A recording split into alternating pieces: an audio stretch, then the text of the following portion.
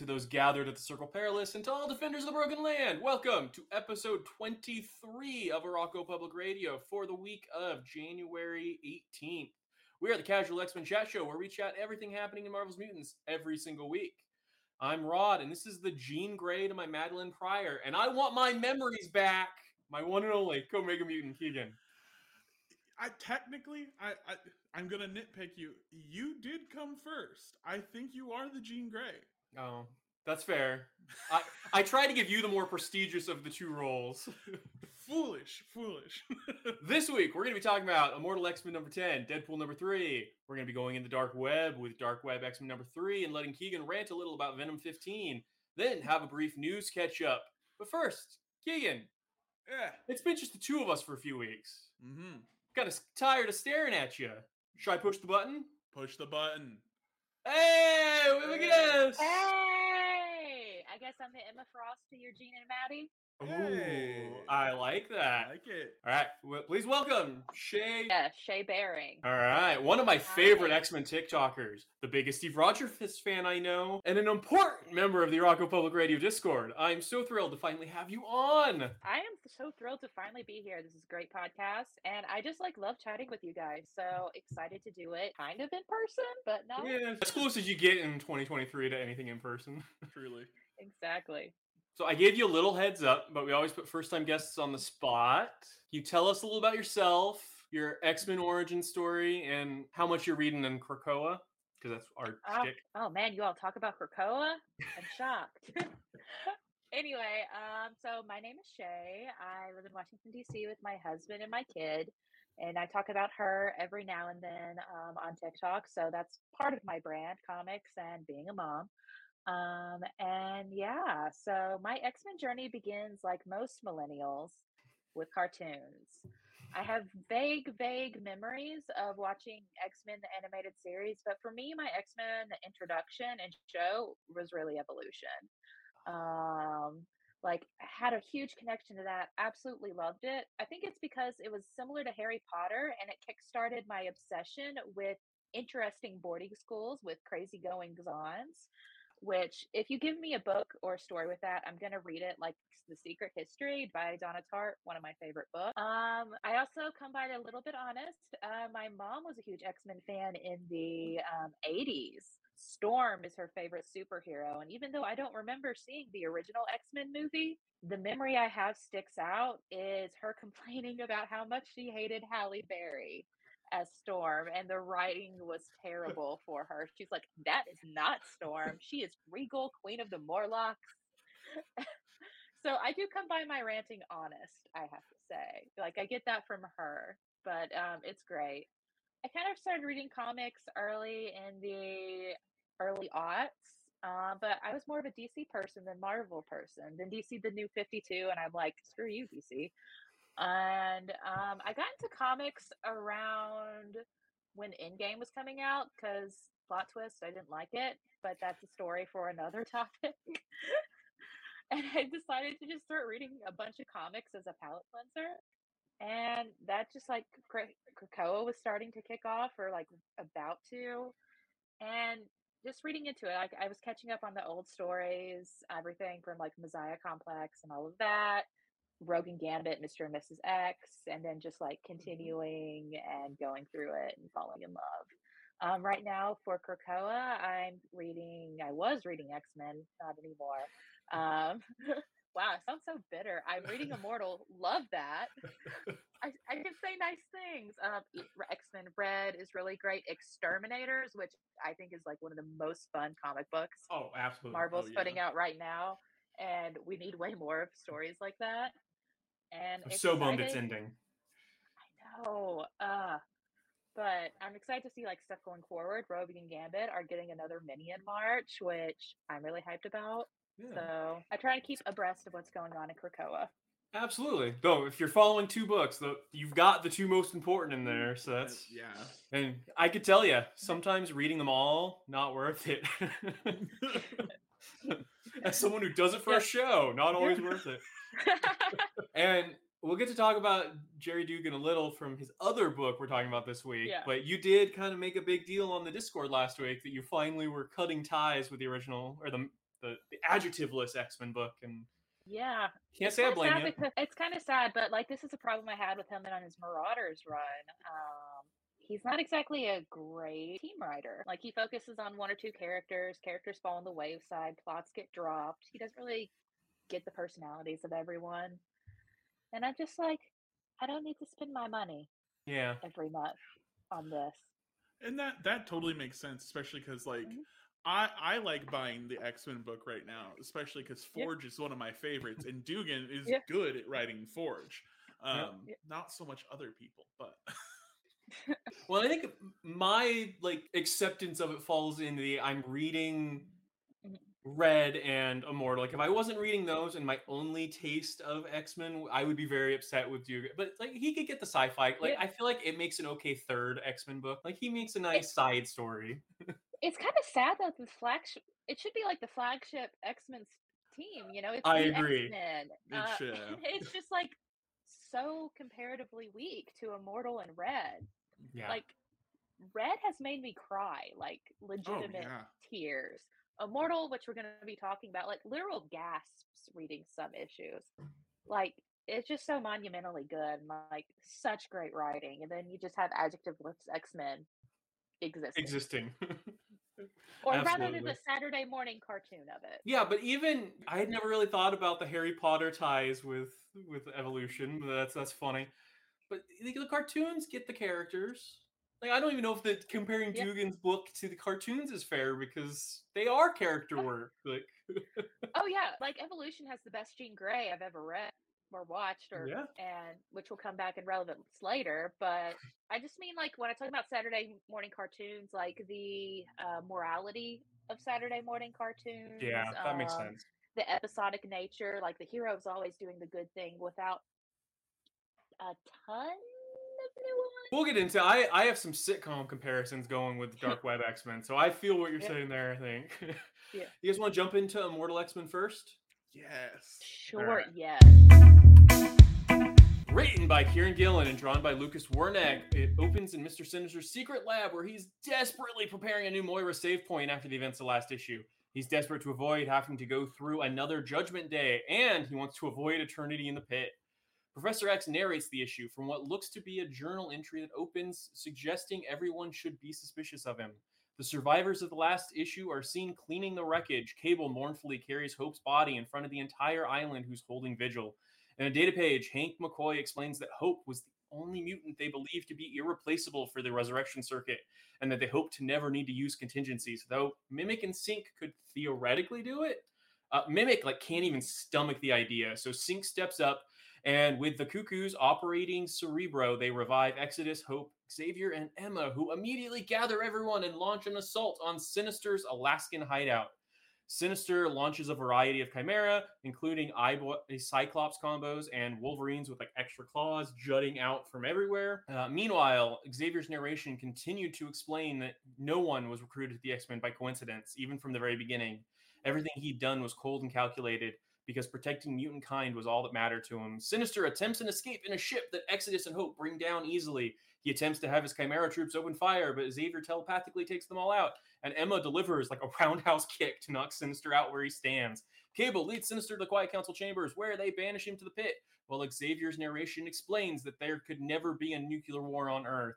He has placed a psychic block that would cause any world leaders to freeze in place if they tried to push the button. At the meeting's end, Destiny tells Mystique they gotta get the heck out of there right away.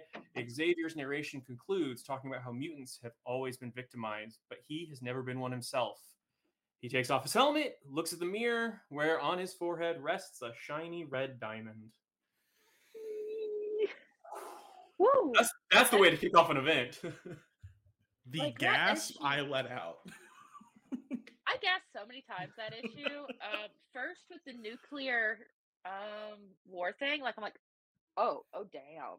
I figured that was And the mic drop. I wasn't expecting yeah, another mic drop yeah, 2 pages later. and just so many mic drops. Since you brought it up, we could talk about the implications of he would prevent a nuclear war and Uh, the other things he hasn't prevented in throughout Marvel history we could talk about, but that's okay.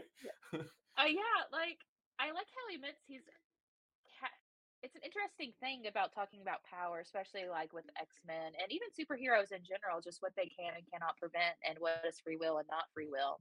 And how he views himself as complicit in all the atrocities that have happened politically because he arguably could have changed it. I Yeah. thought that was such an interesting character beat to hit Oh, on completely. like so many fronts. I think it's something interesting that I don't know any issues done that threads kind of the two portrayals we've always gotten of Xavier, because he's either portrayed as a hero who will do anything, or like the jerk who will do anything to protect mutant kind. And like this was a level of nuance I don't think we've ever seen, where like Yeah. that's a really gray thing morally. Yeah, it kind of actually talking about it makes me think of what Magneto was saying as he was dying. You know, Charles is a good man, and a good man will do anything to be perceived as a good man. And it just like kind of Yep. weaves together with all of that. Completely. Absolutely. I mean, yeah, it really shows there's been that plan in everything, and it's been clearly shared with Ewing. Because yeah, that it was such a cool moment for him, but also like you guys were saying, the cold and the calculating nature of Chuck as well. It's just I loved his monologue where he was talking about how it's good he had his powers and Eric had his powers because if Eric was a telepath, humanity would have already been wiped out when he was at his Yeah. lowest mental point. I'm like, dang, like you're yeah. right. But it just like saying it, no one's ever actually like said that really. Yeah, the that was another moment where I gasped, was him being like, Cerebro allows me to find every mutant, which means it allows me to find every non-mutant. I could just go through all of humanity figuring out who's what and wipe them out. It's so good.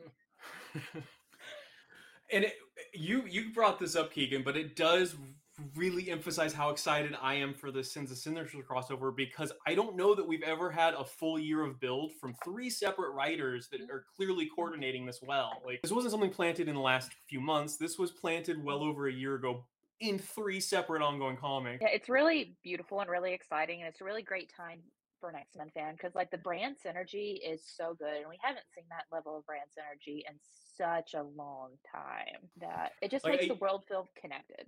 even the Jonathan Hickman led office, I feel like was everyone following his lead in a way that this really seems like a collaborative effort, at least leading into this event. We could talk about Fall of X or whatever is going on with those buildups and how that might seem a little more disconnected, but the lead up of these three books into this event feels like the most coordinated since I've been following weekly, at least. I'm so stoked. And everyone's like playing to their own strengths so hard. Yeah. Like everyone is so good at what they're doing. It's really beautiful. Absolutely. Okay. Does anybody remember what the Sinister secret was for this issue? I don't remember. No, I don't. I'm sure you do. Finally, someone who actually deserves it gets thrown in the pit. Good riddance. Do you remember some of the speculation we had over the last few months, Keegan? I don't remember all of what we were saying. No. I remember at one point we were convinced it was going to be Destiny. At one point we were talking about it being Logan. I think there's kind of a simple beauty to it being Sinister himself, and that it was more of a sarcastic. Yeah, I think, you know, for all of our speculation, I feel like sometimes we do just kind of let Occam's razor go out the window. You know, it's like the simplest explanation is that Sinister is in the pit because he is an asshole and he knows he's an asshole. And we're like, no, that can't be it. I mean, at this point, he's the worst person left on the Quiet Council. Like, oh yeah, well, and I feel like if anything we've learned, he's the worst who was ever on the Quiet Council. Yeah, like he's just, I mean, like he's the worst. So, like, out of all the QC members, like, yeah, it's gonna be him. Like I said in a TikTok, part of my cursing, you know, like the Quiet Council fucked around, and this is them finding out. Absolutely. I still think Fall of X has to be the end of the Quiet Council, and it has to be them getting rid of them because they let this happen. Like, they brought Sinister in, and we saw what happened. Yeah, I mean, it really... it's the only next step that I can see from there. Foreshadowing we got in previous issues, but from Destiny's board, when Vision, when she was breaking down each possible future, we are officially in the Empire of the Red Diamond now. All the other possibilities have all been eliminated, so... which means we're going to see the Storm system next, which I assume happens in Storm and the Brotherhood. But Probably, Yeah. there is something really fun about all this foreshadowing we're getting. I don't know that we ever got that kind of... It kind of, in some ways, reminds me of way back in the aughts with Booster Gold and Rip Hunter's board of hints. And everyone was Yes. trying to figure that out. And for those who don't know, like, Rip Hunter is a time traveler. And he had, like, this, you know, chaos board of just, like, random things that were happening. And fans were like, oh, man, I wonder what's coming next, and piecing it together. So he's not using it quite as much, but John's brought that back now Yeah. that he's doing the New Golden Age and stuff. He's doing it again, where he's using Rip Ooh. Hunter's board again. So I love we're that. getting a little taste of what we got in Yeah. a much broader scale back then. Yeah. Just going back through the issue, one of my I threw it into my summary. Yeah. I thought with both Xavier and Emma like off the board using the cuckoos was a really cute, like, that was neat seeing, and it took all four of them working together to use Cerebro. It wasn't just one a real couldn't mutant power it. circuit. Yeah. Honestly, one of the subtle things, I guess it's not really subtle since several panels are dedicated to it, about this issue that stuck out to me, and probably as well as a parent, is Cable cradling Hope's body. Like, that messed me up, because they're one of my favorite parent-child relationships in comics. Like, it's just so good, and just like seeing him holding her, like, it was just such a powerful and painful moment. Honestly, as a dad, Cable hit me from both sides of the relationship this week. I got hit with him as a dad here, and then him as a baby in a book we'll talk about later. So, Parenthood's a theme. Parenthood's a theme this week, all revolving around poor Nathan. Poor Nathan.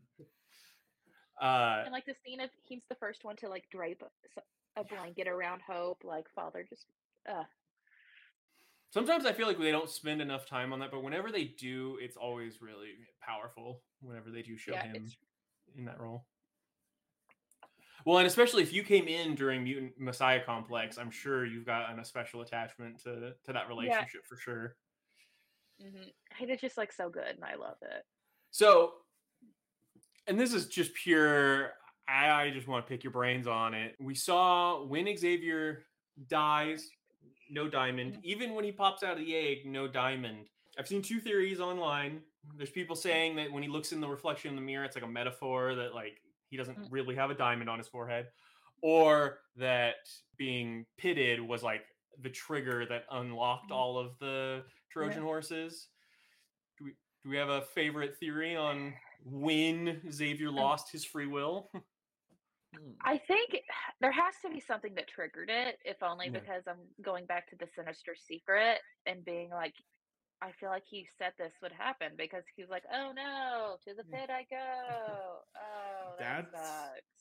That's a really good point. Like, him saying in the Sinister Secrets that he was going to the pit, like, I would think that would be it. That would be, this sleeper agent trigger right there, is that he gets in the pit.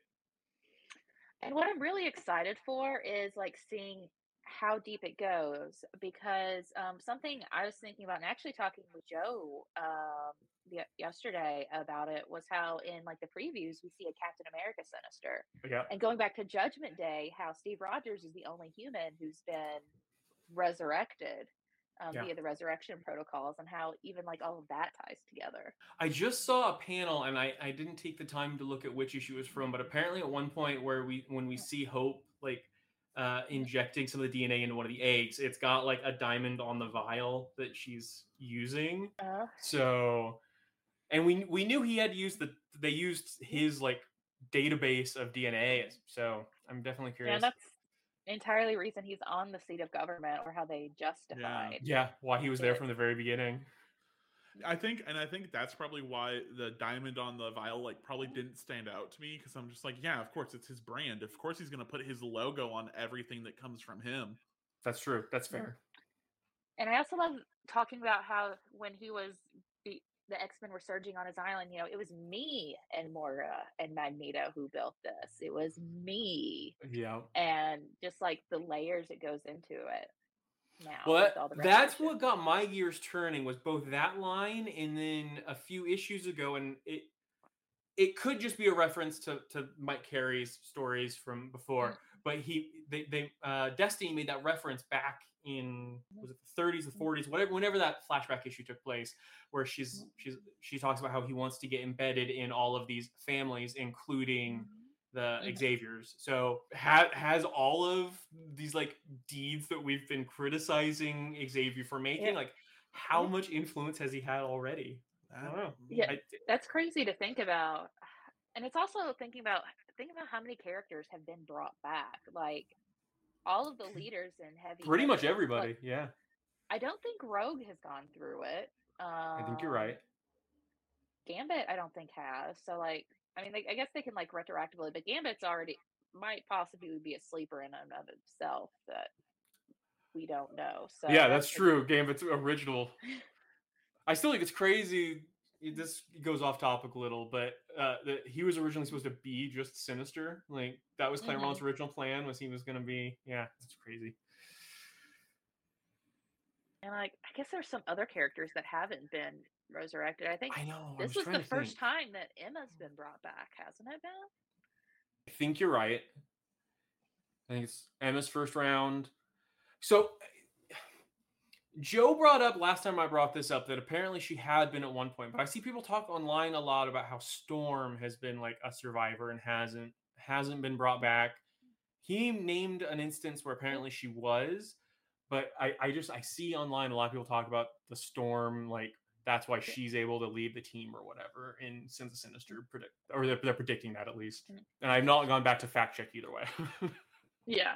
And part of it is like there's a lot of artist errors over the years where if they're doing like things like Resurrection, they just like throw a recognizable character in the background or something. So like that could even be part of it too.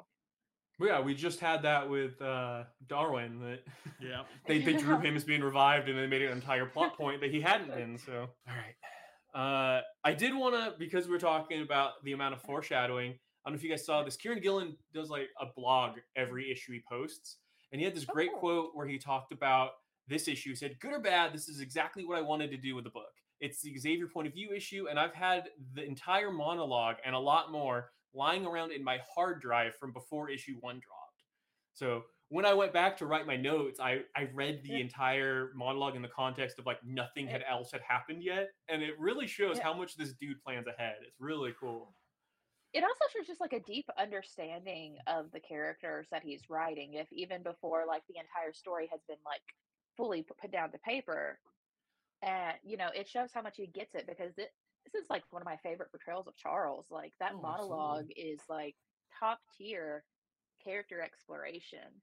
And you know, Immortal Stage is a focus on each character, and he's done really well with that. And like it's Immortal, like there's a lot of plot going on, but it's also a character study after character study, and I just love that. What's the thing? It is somehow the flagship plot, but it like that's the B part of the story. Like it is the main focus of the X-Men story, but story is not the main focus of the book. The book is focused on characters and happens to have this really important story that happens behind it. It's kind of amazing. Yeah, I mean, that's why I really like it. I'm a character-driven person. Like, plot can matter, but I'm more interested in like what's going on in the characters' heads, what makes them feel like human, to use that term for the mutants characters. But you know, what makes them feel like people and recognizable. So like, Gillen's probably like one of my favorite comic writers right now because he does it so well, and he did really well in Judgment Day too. Oh yeah. I mean, I think Rod, I think you can agree with me on this one. Probably is that like Immortal, as far as like the character work that it's doing, is doing what I wish the One Bad Day line was doing with the villains. Yeah, there you go. Like that's what I was expecting out of it. I hadn't drawn that comparison, but absolutely, this is doing One Bad Day better than DC is doing One Bad Day. You're right, absolutely. But yeah, and like I think it's really cool. Like he had his end point, beginning point at the same time, right? With this Charles issue, and like built to it so perfectly. Like, He did drop here and on Twitter. We're getting 2 more issues and an annual, which those last 2 issues are going to be the Storm and the Colossus issue. Hopefully, we get like a year 2 or something after Fall of X. But that's what we can expect from Immortal once Sins of Sinister ends. Is 2 more issues and an annual. Exciting. And if this is the end of the Quiet Council, like I think it was an interesting run, and I'd be excited to see what comes next. Yeah.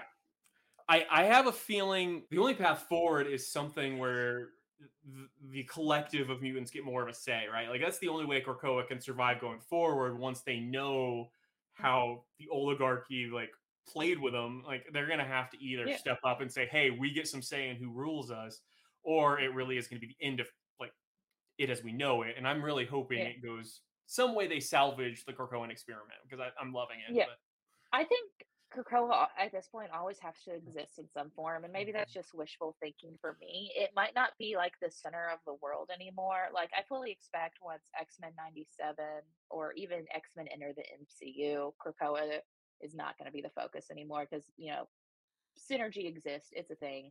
You can't escape it. But yeah, so I think that's coming. I just hope Krakoa doesn't go away completely. And it makes sense. Yeah. Because like people breaking off and forming their own countries or like their own factions, like that's a natural consequence of nation building and world building. I mean, I think Krakoa is always going to be there to an extent, the way Wakanda is now. I think Krakoa is a eternal part of the Marvel universe, to some extent. Like you said, maybe not the focus, but it'll always be there, just like Wakanda. And is it Atlantis in the comics and something else in the movies? I can't remember anymore. Yeah, it's in the comics since Atlantis, and I can't remember what the new name is, but it sounds really cool. I can't say it, and I'm not going to try to butcher it, but it's got that really cool kind of Mayan influence name. That's really cool in the movies. I can't remember. It's like something with a T, Tutulcon, something to that effect. Yeah. I haven't seen the movie. It's good. It made me cry. I don't really ever want to watch it again.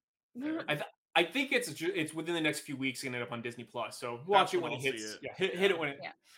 I've been comparing it to. I think it's going to go the way of like the Savage Land, where it'll be like in the toy box, so they can go visit Krakoa when they need to. But as soon as synergy hits, it's going to be de-emphasized, and I think we're all going to be bummed for a little while because it's going to be a tough loss. I go back to constant persecution stories. Like I like how the metaphor shifted to minority and mutant celebration and culture building. So I don't really want to go to like the storyline everyone hates us still exists, but it's not the only story completely that exists. And I do think that's a hard thing about once they go for synergy is they're going to go right back to the constant cycle of new genocidal threat, new like they just barely survive. Things have to constantly get worse and worse. I think you're right, and I think that's a real bummer. Deadpool 3, and we need this one kind of quick. Deadpool 3, written by Alyssa Wong, drawn by Martin Piccola. Lady Deathstrike is having breakfast with her brother, Lord Deathstrike, on a lovely patio, where he's taunting her for failing her atelier tryout by not killing Dr. Octopus. Luckily, he does have a new final opportunity for her. She has 1 week to kill Octavius and Deadpool. Deadpool is recovering in Valentine Wong's house, who admits that they think he's cute and want to help nurture the Carnage baby growing in him. Harrower and Doc Ock are also having breakfast while plotting how to get Deadpool. Harrower reveals that the new Carnage baby has a genetic compulsion to find her, and the pull works both ways, so she knows right where they are.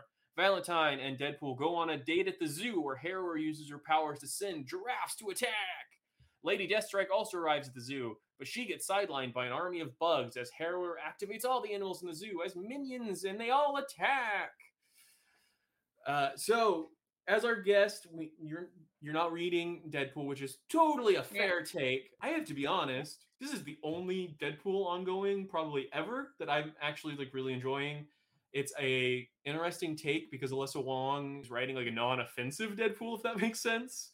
Like he's like in the first issue, he falls in love with a non-binary person, and instead of making all of the like non-binary jokes you'd expect, like they make one joke where he's writing out all the things to like seduce her, pickup lines, and one of them is like, "Will you be my Enbae?" like spelled ENBAE. So like That's like the most offensive joke he makes.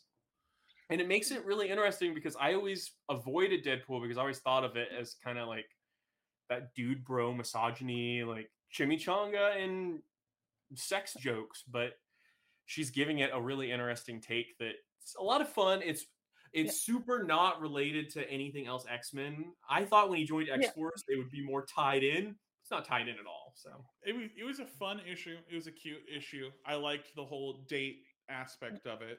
I think him and Valentine are fun together. It's a fun dynamic I don't think we've seen. Yeah. I only had a couple notes. I said it was neat to see Harrower finally feel a little different than Poison Ivy, because if you've never seen this character, Deadpool was only her second appearance. She's basically a Poison Ivy like exact analog. But she's the granddaughter of one of the old ladies from the Hickman era. The horticulture? Yeah, she's the granddaughter of one of the horticulture ladies. So that's how they like tied it back into the X-Men by bringing her in that way.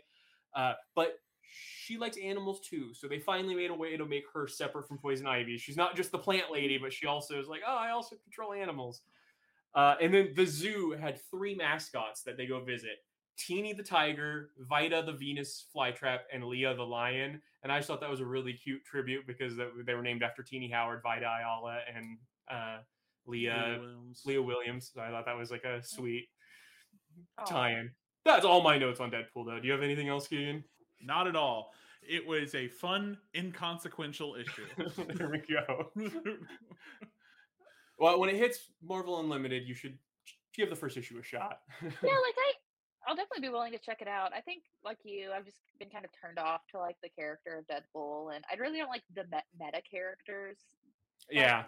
Deadpool is, or even like Squirrel Girl to a degree. So I don't blame you. Like I probably wouldn't have even given it a shot if it wasn't for the show. Yeah. So yeah. You guys want to talk Dark Web X-Men number 3? Let's do it. Into your web.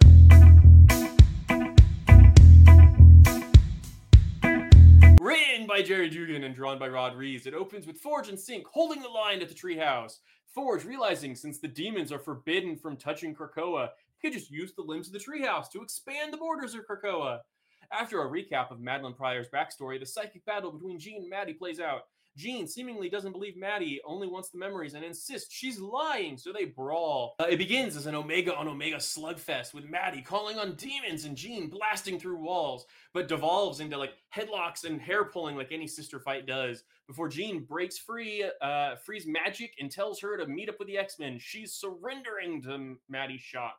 Jean admits she assumed Maddie was out to get her, but she'd just happily share the memories. She sees the good, the bad, and everything in between that parents of toddlers get. Jean even volunteers the more recent teen Cable memories from when he showed up at the beginning of Krakoa. Jean reiterates that giving her the memories doesn't take them away from her. She suggests only Maddie could make everything right and encourages her to say those magic words, "To me, my X-Men." The Summer Boys come running in with a small herd of puppies. Scott blames saving the dogs for why they're late, and Havoc offers to help Maddie make it all right. He might not fit in with the X-Men, but he damn sure is an X-Man. Maddie apologizes to him, and they all agree to go kick some demon ass, with Jean confessing she pushed the Quiet Council to resurrect Maddie all along. Maddie leads them back to New York, while Magic suggests they should keep some of the puppies. All right. I'm with Magic. Let's keep the puppies. Yeah, I mean, Rod, you called the puppy adoption. I am full on board. We need a Magic spinoff. We're gonna need to relaunch New Mutants. Have a Magic spinoff that is just her training puppies. I would read 5 straight issues of her training dogs. You can even show up in Strange Academy. Doctor Strange has Bats the dog, so Magic can just be friends for him. There you go. I love that idea. I was saying, because we have Bitewing in DC, we need Bite Clops in Marvel. So there was some heated discussion early on because out of our circle in the Discord, Joe is very, very pro this issue. Shay, you were the first to come out very, very anti this issue. Yeah. I feel like I might land somewhere in the middle. Keegan, do you have are you leaning one way or the other? I am sorry, Joe, but I don't like this issue. Okay. So I have, various bullet points for talking about Dark Web, and part of it is, the retcon. well, the retcon, but ultimately, was this necessary? Did this need to be an event? It definitely didn't need to Why? be an event with that length of a checklist. Let's go there first. There was Yeah. no need for 99 tie-ins. Like, and as a whole, I have issues with how editorial over the many decades has treated Madeline Pryor because I feel like they are just so unwilling to let Gene and Scott look like assholes that they're like, it's okay. She's evil, or it's okay. Maddie's just so mad at everyone. She's just raising hell on New York rather than trying to have a conversation. So, and that, ties to it of like the X-Men story could have been solved in a conversation. And while I admit that is very human, like it didn't make for a compelling story. Yeah. I mean, that's the yeah. I learned this exact lesson when I was watching teen sitcoms on Nickelodeon on Saturday nights. That was my first reaction. Was this was the single most sitcom resolution to an event we've ever gotten. And like to me, and like I feel like it's an extra insult, is it's not even like sitcom on ABC. This is Right. SNICK, Yeah. Nickelodeon sitcom, teens only, iCarly level sitcom. Where was the slime? Although I guess the Yeah. pudding from the Spider-Man issue. The pudding, she's made of slime. Kids' Choice Are- Award, branding. Are the demons the dancing lobsters? This just turned into the most millennial podcast of all time. Yes, because talking X-Men between two 30-year-olds was never that. Fair enough. Yeah. So I do think the sitcom thing gets down to, I think what doesn't work for me here is purely execution. Like the idea that we have a story where Gene and Maddie come to terms with like, I never hated you, Maddie. I did want to give you the memories, but you're kind of a psycho. So I thought you were attacking me. Like always, could have been a really compelling story. But instead it comes off as like a bunch of quips and then a sitcom ending. Yeah. And that is, I think, is Yeah. what made it really hard for me. Yeah, and like there are more things to it. Like for me, the whole Gene Maddie thing, I wish it would have just been more even between Gene and Maddie rather than Gene being like Saint Gene, who's perfectly, nice and wonderful and empathetic and understanding and not really angry, except for like when Maddie's attacking and Maddie just being psycho. Like Yeah. I wish it would have felt like a more even footing between the women because I felt that would have just been fair and better writing as a whole. So I've been trying to be really fair with Dark Web because I kind of came in a little jaded because I thought it was really messed up. I loved Vi Diala's portrayal of her in, was that her last arc or second to last arc? The arc where she got Limbo back. I loved that portrayal, and we'd kind of seen that it was being undone by this before we even got that arc because we were told about Dark Web all the way back at Free Comic Book Day. And so I went into this a little jaded, and I tried to really give it a chance. But yeah, it really seems uneven with the portrayal of Maddie, that we get the flashbacks that make it really sympathetic of saying like, hey, like, you should care about Maddie. Like Maddie clearly was wronged, but also she's a psycho. And I feel like I did. And that's partially why I didn't like the resurrection retcon or wish they had given more nuance to Jean on Maddie's resurrection. And the reason I say it's a retcon is because, like, Cyclops in Hellions heavily implied that Jean's feelings on the issue are partially what delayed Maddie getting resurrected, which seems kind of weird and out of character for Scott to say if Jean's like, you need to bring Maddie back. I know we had some, you and Joe had a conversation on TikTok Live, and he kind of made the argument that it wasn't a true retcon, that it was just implied before. I think I line up with you where like it was pretty heavy handed that he was saying like Jean didn't want you back. I took this as a pure retcon. That's the way I take it, and it felt like an unearned retcon to an extent, like it was just to make Jean look good. Yeah, and even if the argument to tie to Gillen's writing, if you wanted to say Jean argued for Maddie back, have it tie back to what Gillen was doing in Acts, and Jean doing a lot of called out for doing good acts to make up for the fact that she did bad acts, and not because it's something she wants to do. And Maddie using telepathy, being like, "Oh, really? Because I know your thought process. It has nothing to do with you actually caring or being a good person. That You're could just have been trying really to cool. look good." And I feel like that would have actually been like a more even footing between the women and allowed for a better way to talk them out and them come together. I absolutely. I feel like even a lot of that work of like even grounding could have Mhm, been done, and this is just me personally, like if they had mhm, done more with the actual fight between the two of them, mhm. because at the end of Dark Web X-Men #2, like that last page, kind of It made us Yeah, previewing their expect something fight. big. Yeah, I was yeah, expecting something way more than just like as mhm, Rod even said, like a sister fight, which is really how it yeah. felt. Like I've watched my friends' sisters have that same fight minus the telepathy. They Well, came see, across as teen girls, which Yeah. ties back to our sitcom.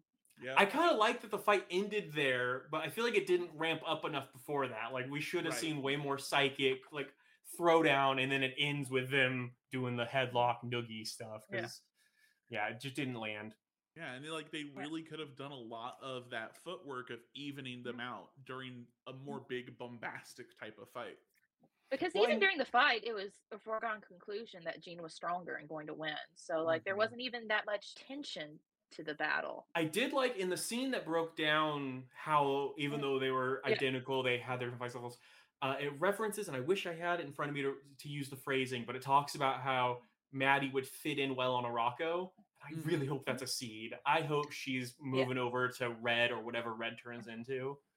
Yeah, I think that Move. would be like very exciting for her. Like, because I want good things for the character. She's done a lot of terrible things in the past, but again, it goes back to me feeling like the hand of God just sort of like made it that way rather than it being a natural evolution or Well, something. It was just a- like, you have to be evil now. Sorry.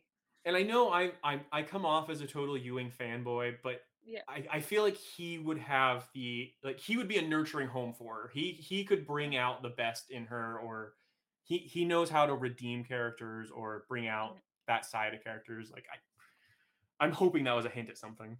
Yeah, Yeah. I liked that moment. I was just gonna say you brought up the Hellions was Mhm. what was retconned, and I think that really Yeah. speaks to how poorly put together this crossover is. That this is a crossover spearheaded by the dude who wrote Hellions. This is a Mhm. Zeb Wells baby crossover, and he wasn't able to like nudge that retcon to make sense. That it Yeah. was like a beat he created, and it just gets Yeah. flat out retconned in the next story that he's got his fingers in. Yeah. Made it And especially ridiculous. yeah, and it's so weird.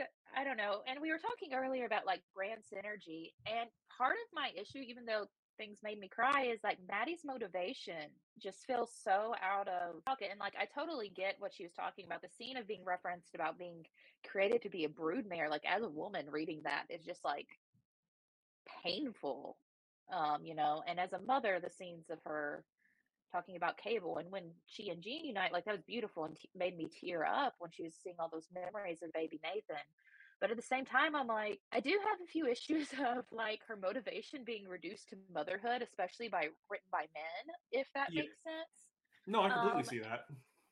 and I was hoping going into this event, like Maddie wanted to burn the whole world down because of Krakoa, because of Sinister being on the seat of government, because Jean sat with him on the seat of government. And how can you have all apparently these ill feelings toward me and be next to this man for so long? And because you did not leave because of him, you left for other reasons. And like the lack of community she was feeling. Joe brought that up too. Like Limbo, she became queen of, but she also got shunned away from a bunch of people, and she felt like she couldn't be safe on Krakoa because of their acceptance of Sinister. And I thought that would have been a beautiful way to tie it into Immortal. But no, it's just like about Nathan, which I get as a mother, but at the same time, I'm like, if you're gonna make Nathan a character, why is he not even in this book? Yeah. Yeah. Well, I feel like Maddie is a different character in each of the Dark Web tie-ins. Um, Mhm. because like, okay, yeah, she's really upset that she didn't get to have the motherhood experience with Mhm. her child Nathan. Great. I can buy into that until she literally takes Eddie, who's trying to find his son and save his son, and takes his brain away so that he becomes a zombie. She Yeah. turns Eddie trying to find his son into a zombie, but she wants to it doesn't make sense to me. The scale never made sense, and we talked about what we've talked about Dark Web almost every week because it's got this crazy long checklist, but especially when we talked about the first two issues of this mini, Mhm. that we kept expecting more of a motivation to be revealed. It seemed like Yeah. just wanting those memories wasn't enough to literally send agents of hell to destroy New York City. Like that seemed like you're saying, a giant escalation, and we never Yeah. got that. This didn't address that she was overreacting. It just was literally her saying, "Whoops, my bad. I got the memories. I guess we should go stop them." And they're all gonna band together, and it felt too easy for sure. Like, I think there were ways to do it. They just didn't do that. Yeah. Well, and it comes down again to execution, and Yeah. I hate to agree with you because I really like when he gets all sci-fi, but it's the Yeah. Dugan of it. It's like Yeah. you're saying, he doesn't get team dynamics, he doesn't get that heavy-handed character work that a lot of X-Men stories really rely on. Yeah, because for me, X-Men is at its best when it's like characters interacting with each other. I mean, X-Men is basically a soap opera. That's what made it famous. It was, Absolutely. it wasn't just the plot, it was the characters themselves and how they related to one another. Well, going back to Judgment Day again, which it's unfair to compare Mhm. this to Judgment Day, but that's what made Yeah. Judgment Day amazing. Was it was all soap opera. Like it was literally characters having to face their actions. Yeah. There was And like there no were just action figures. and there were so many good moments because like characters failed who you thought would pass and characters passed who you thought would fail. Yeah. And then like it was beautiful and it like made sense when they described it. Like the scene where Matt Murdock sings Christ on the cross, like that broke me. And I'm like, oh, and just like thinking about how painful that would be for him in particular. But also like Aunt May seeing Ben and getting that and Eric seeing Anya at the end. Tears. And Dark Web has none of that. It just made No. me angry. Yeah. Before we leave the dark web, you brought up Eddie, but is there anything you want to say on Venom 15? It's had literally nothing to do with X-Men. Didn't seem like it had a lot to do with this crossover, but So Venom 15 was fun, and they needed to make it related to Dark Web, even though it was a Dylan issue. So at the end, well, he includes Normie. He brings Normie the symbiote, and then Miss Marvel shows up because why not? It was fine. I like the Dylan stuff, and I think his Codex costume is really cool. But it was fine. He realized that he can disconnect symbiotes from the hive mind, so he took Sleeper off of it. Theoretically, the symbiote that he gives to Normie is disconnected from the hive mind, and he's going to do the same. He's going to kill all of the other Eddies is his plan. Well, and the big hint is he says the fourth guy for their little team is an agent, right? So the assumption is that's going to be someone in the agent costume. Probably. I mean, he also called I think he's also kind of doing that naming convention because he called Sleeper Agent at one point. Oh, okay. So I think that the implication is that anyone that he disconnects, he's adding like agent onto. Well, and this is getting way off topic, but remind me, Kate's revived Flash Thompson, right? So Flash Thompson is alive somewhere right now? I believe so. Okay. So that's my assumption. My assumption is that's going to be the big return of Flash Thompson, but who knows? Yeah, I mean, that's probably the case. I mean, I'm going to say I remember that, yes. A lot. Venom has gotten hard to follow. Well, with two writers, and it's Rom V and it's Al Ewing, so it's two dudes that go real heady, and they're kind of... It's one story, but they're going in separate directions currently. So it is a tough series to follow. I'm really enjoying it, but yes, I like it a lot. It's a little tough to follow. I think it's getting a little caught up in crossover madness because it had like the crossover with Thor, and now it has this, and it's about to have like 3 more crossovers this year.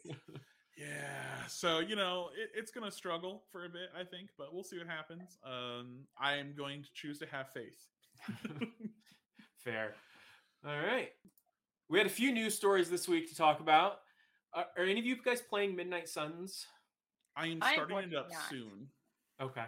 Yeah, I plan on getting it. Have not grabbed it yet, but they just announced today that next week, January 26th, so maybe it's 2 weeks away. Whatever. No, next week.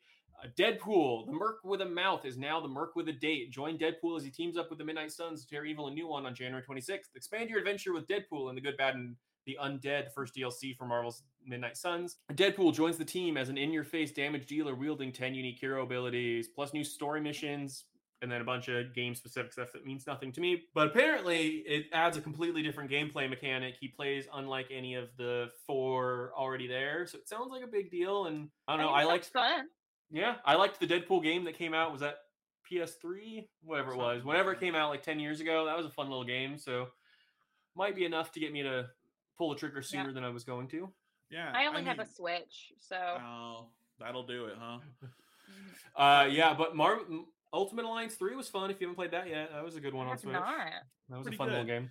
A good friend of mine is playing Midnight Suns right now, and he says that he loves it. Okay.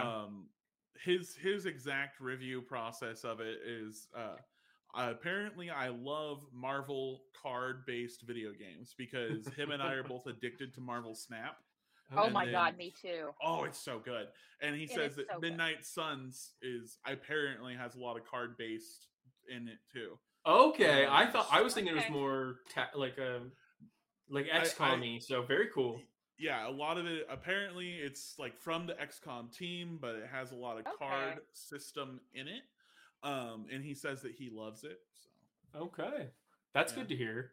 I told you last week, Keegan, I've been really shy since I really did not enjoy Avengers to do any of the Marvel games that weren't Spider-Man. So I also have somehow resisted the thrall of Marvel Snap, and every time you talk it up, I get really closer to diving in. It's really fun, but it's really easy to get addicted to it. So, if you have a lot going on, which, you do.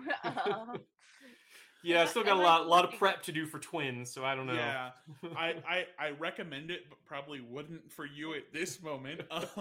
But Snap is so addictive that I have a friend group that we have a group chat. We all talk in it. The friends that have Marvel Snap have a separate group chat to talk Marvel Snap in. That's fair. Okay. It's really fun. It got me through being laid off because it was just distracting enough. But I think it could be good during those 2 a.m. feedings where you're just holding them or trying to rock them, because my husband played a lot of mobile games. Maybe I'll leave it for my backup plan for our daughter. Yeah, I'll say this much. It has helped me not get back into Magic the Gathering. Because I've had you're saving more money. Yes, exactly. I've had 3 distinct Magic the Gathering phases in my life where I buy hundreds of dollars worth of cards and then I stop playing and I sell them all. And then some amount of years later it happens again. And I was starting to feel the itch. Then Marvel Snap came into my life and it's free. I actually have a lot of thoughts on Marvel Snap and how it might affect the X-Men election, since because that still has not posted. Still. Yeah. But it puts more characters into the cultural zeitgeist, and who knows, maybe Armor, if she's on it again, will be pushed over because she is a popular character in the game. So people recognize her name more, and because let's be real, X-Men elections are won by who the general population knows. Yeah, absolutely. And I'll tell you, but now I can't vote for Armor because she fucks over my Carnage deck every single time. Oh, but she's been so good with that rickety land. I hate that. Anyways, before we get too deep in the weeds, I am just going to reiterate on the X vote that the official Araco Public Radio position will be soft serve if she's on the ballot. All right. Moving on, news story-wise, we got the April solicitations for all of Marvel, but specifically the X solicitations. We don't have to talk as much as we do some months because there was no new number ones. We did see the last of the Sins of Sinister solicitations, including the very, very last issue, Sins of Sinister Dominion, which talks about him begging for forgiveness. So that should be fun. Sure, Jan. It is tacit confirmation that Marauders is canceled. Oh no. So sad. So if we get a relaunch after Fall of X, like we presume will, we're hoping for a new number one with a new creative team, but we'll see. Hopefully the Marauders brand can be salvaged. And then the one that I am going to pretend isn't happening as long as I can. Big changes to X-Force including Laura Kinney and Colossus joining the team. My baby. Okay, Colossus. Is he really joining if he was in like the original lineup? Well, we mean joining the character assassination squad. I mean, Yeah. Yeah, I mean, presumably it's just Percy decided he wants to finally move forward with the mind control plot, so he's moving him on the team. I have a bigger issue with just making Exterminators ongoing and leave Laura over there. Like, we don't need her. We don't need Percy's hands on her. Yeah, no, I want Laura safe. She hasn't gotten the best writing the past couple of years outside of Exterminators, and like she's such a great character, like a really great legacy character. So she's my favorite X-Man. Like, I don't want her in such horrible hands. Speaking of that man's horrible hands, we also got a new crossover announced: Ghost Rider Wolverine Weapons of Vengeance. Boo. Dun, dun, dun. So this is from our guy Benjamin Percy. It's funny because I joked how every mediocre and above writer, as soon as they have two ongoings in the same like company, have to cross them over. And look, the most mediocreest of writers is crossing over his two ongoings. So the story will kick off in August's Ghost Rider Wolverine Weapons of Vengeance Alpha, where Percy will team up with acclaimed artist Jeff Shaw to reveal Wolverine and Johnny Blaze's first encounter back when Logan was still learning what it meant to be an X-Man and Johnny was still reeling from his demonic transformation. The pair fought side by side against a terrifying supernatural threat. Now, in the present, Wolverine is on the run after the shocking events of Fall of X, while Johnny is following a path of destruction. Their paths will collide again when their past enemy resurfaces deadlier than ever. I have two major questions. One, why do we need to know this in January when we're only getting April solicitations? Why did they throw this out there today? And two, why are they spoiling a major plot point of Fall of X 3 crossovers before it happens? We literally haven't started Sins of Sinister yet. Then we have Brood War, which I guess will kind of be same time as Sins of Sinister, but we got Brood War, we got whatever this year's Hellfire Gala is, which will probably just be a one-shot again, but we have a Hellfire Gala, we know that. And then we have Fall of X. All of that is coming before this, and we have a major plot beat of like Wolverine's going to be on the run after, spoiled now in January. I don't get what Marvel's like solicitation department was smoking today. That is such a weird drop. Spoiled a lot of plot points and events. Like not That's just true. an X-Men. I'm thinking about like because you mentioned me being a Captain America fan, like we knew his son would be brought back into existence from the moment they announced the poster. Because he was just like right there.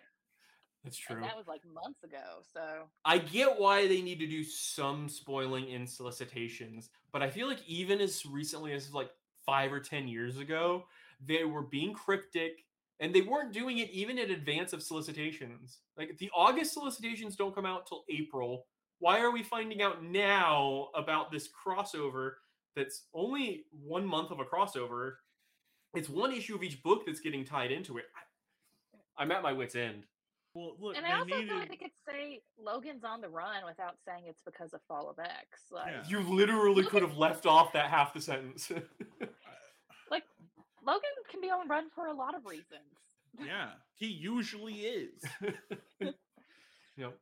Well, but they had to release this dipshit quote from Benjamin Percy somehow about metal and heavy metal and all this nonsense. Oh yeah, I stopped reading before I got to that. You didn't Wolverine read that part. Wolverine is metal. Ghost Rider is metal. Together, they're adamantium and chrome weigh in as heavy metal. You know how Metallica and Iron Maiden have toured together, shredded out songs, wailed on music videos? This is a little like that. I write the sheet music that Jeff Shaw brings to pyrotechnic, guitar-smashing life. You're in for a headbanging good time. I promise. You know how we talked about how we were the most millennial podcast? That is the most Gen X thing I have ever heard. Yeah, absolutely. Oh, I'm so glad you didn't let me go without reading that.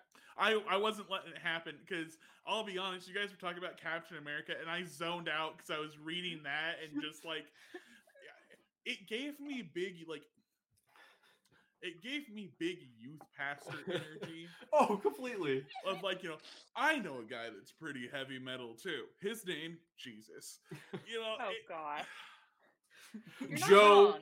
Joe of X, if you are watching right now, this is your challenge. Come on and defend that. Your boy. Come defend your boy. That will be the bonus episode. Yeah. The defense of that quote. I will say, Keegan, I don't know if you caught, it is another Wolverine flashback. It's more of him hand-wringing his past as being painful and suffering. Now, hold on. But did you know that that's why Wolverine is who he is? I hadn't hold on. I hadn't caught on to that yet. Wolverine and Black Widow have a problem that every story they get is this them being like, oh, my past. It is angst and death and sadness. And I will revisit this every single mini. God. Yes.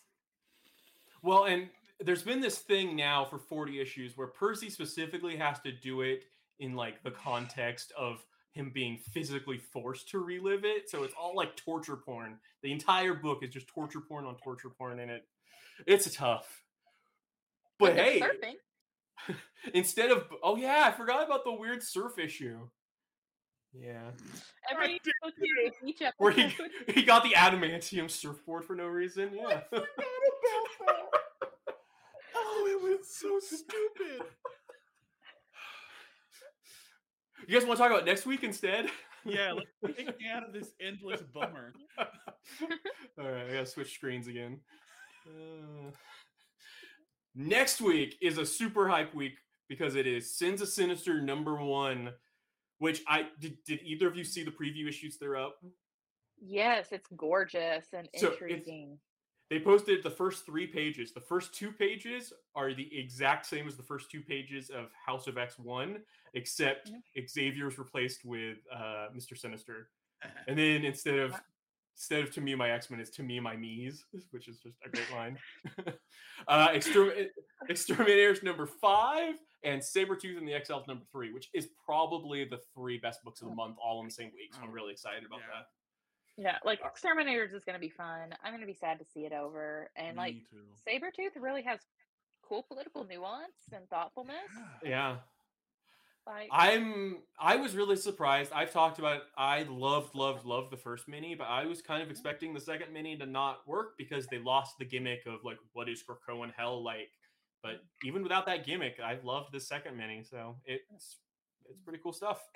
I think that's gonna do it for us though. Anything to add, Keegan? Awesome. No. All right. After some peer pressure, we have a Discord server. We make Shay join us and chat there with us, so all of you out there should as well. It's pretty really small, fun. but we're thinking it's going to grow a lot this year. It's out there. It has a promo code for discounts on our merch if you're into that, if you want to be a walking billboard for us. Shay, thank you so much for being here. Mm-hmm. Thank you all so much for having me. It was a lot of fun. This was a great time. Do you have anything you want to plug? Your TikTok is SheaBearing. Yep. Seek me out at SheaBearing at TikTok. I talk a lot about X-Men, Emma Frost, and Captain America. I go to you for my Captain America opinions because I'm really liking Sentinel of Liberty, but I'm not that deep into his mythology. So you're an awesome resource for that. Keegan, anything you want to add before we go? No. All right.